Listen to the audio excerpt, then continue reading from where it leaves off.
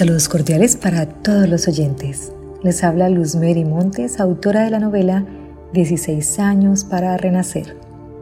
Agradecemos a todos por su sintonía y por sus comentarios.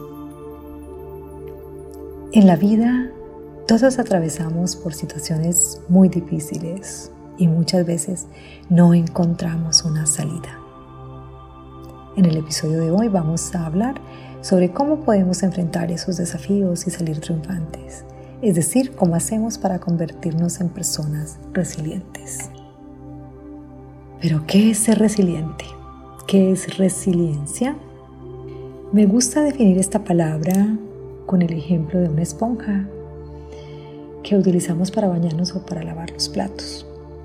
Si ustedes aprietan la esponja por uno o varios segundos y luego la sueltan, pueden notar que la esponja vuelve a tomar su forma casi de inmediato. Pues eso mismo pasa con los seres humanos. Cuando a pesar de enfrentar situaciones muy dolorosas, como la pérdida de un ser querido, una separación, un abandono, un divorcio, una crisis de salud, problemas financieros, cuando aceptamos y nos adaptamos a esas experiencias, nos recuperamos y nos fortalecemos, salimos triunfantes y seguimos adelante con nuestra vida.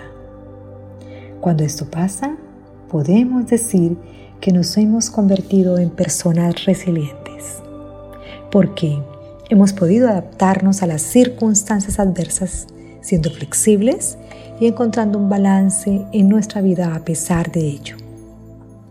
Definimos entonces la palabra resiliencia como la capacidad que tenemos todos los seres humanos de enfrentar las adversidades de la vida y salir triunfantes.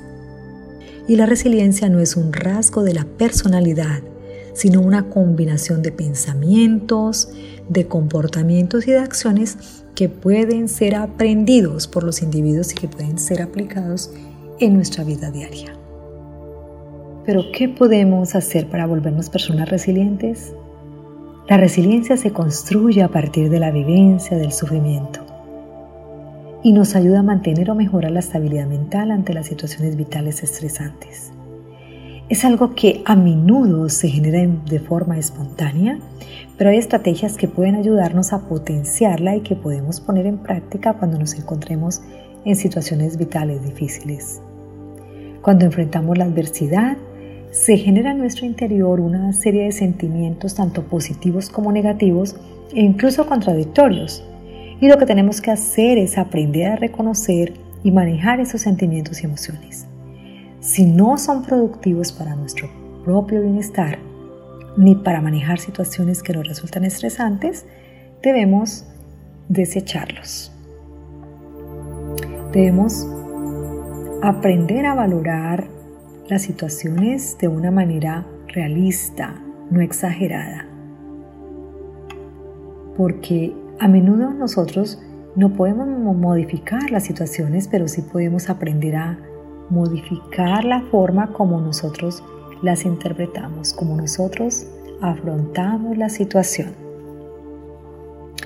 La autoestima, la capacidad para resolver problemas o la competencia social nos ayudan a incrementar esa resiliencia.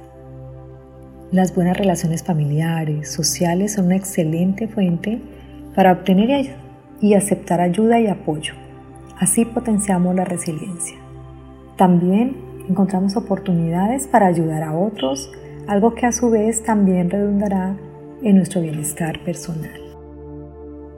Es verdad que no podemos muchas veces cambiar los hechos, pero sí la forma como los interpretamos y cómo nosotros respondemos a ellos. Aceptemos que el cambio es parte de la vida y que hay circunstancias que se salen de nuestro control, que nosotros no podemos cambiar. Centrémonos en nuestros sueños, en nuestros objetivos y hagamos todos los días algo para alcanzarlos.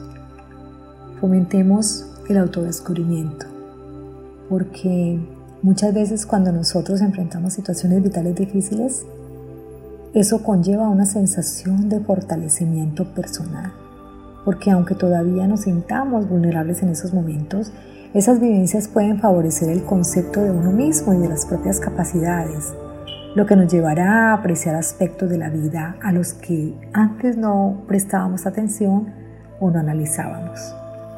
Desarrollemos confianza en nuestro instinto y en nuestras propias capacidades para resolver los problemas. Tratemos de considerar las situaciones estresantes en un contexto más amplio y con cierta objetividad, evitando hacer una montaña de un grano de arena. Mantengamos siempre la esperanza, porque una actitud positiva, una actitud optimista nos capacita para confiar en que no nos pasarán cosas buenas. Procurar visualizar lo que se quiere es mejor que preocuparse por lo que uno teme. Y escribamos. Yo les recomiendo mucho escribir acerca de sus pensamientos, de sus sentimientos más profundos relacionados con las situaciones traumáticas que están viviendo. Busquen ese espacio para meditar, ese espacio para reflexionar con ustedes mismos. Eso será de mucha ayuda. Y para concluir el episodio de hoy, quiero resaltar que las personas más resilientes tienen mayor equilibrio emocional frente a las situaciones de estrés, soportando mejor la presión. Porque esto les permite sentir que tienen control frente a los acontecimientos y mayor capacidad para afrontar las situaciones difíciles. Podría decirse que la resiliencia es la entereza más allá de la resistencia, porque es la capacidad de sobreponerse a un estímulo adverso. La resiliencia nos lleva a mantener flexibilidad y balance en la vida, en la medida en que se afrontan circunstancias difíciles y eventos traumáticos. Y por último, es importante saber que la resiliencia no es un rasgo que las personas tienen o no tienen, sino que es un concepto que incluye una serie de comportamientos, pensamientos y acciones que pueden ser aprendidos y progresivamente desarrollados por cualquier persona que se lo proponga. Recuerden que el ser resiliente no es un ser extraordinario. Esta capacidad está en todos nosotros. La tarea está en desarrollar esta capacidad con actitud y firmeza. Y me despido de ustedes, muy agradecida por su sintonía. Demos gracias a nuestro Creador cada día que amanece, porque cada despertar es un renacer.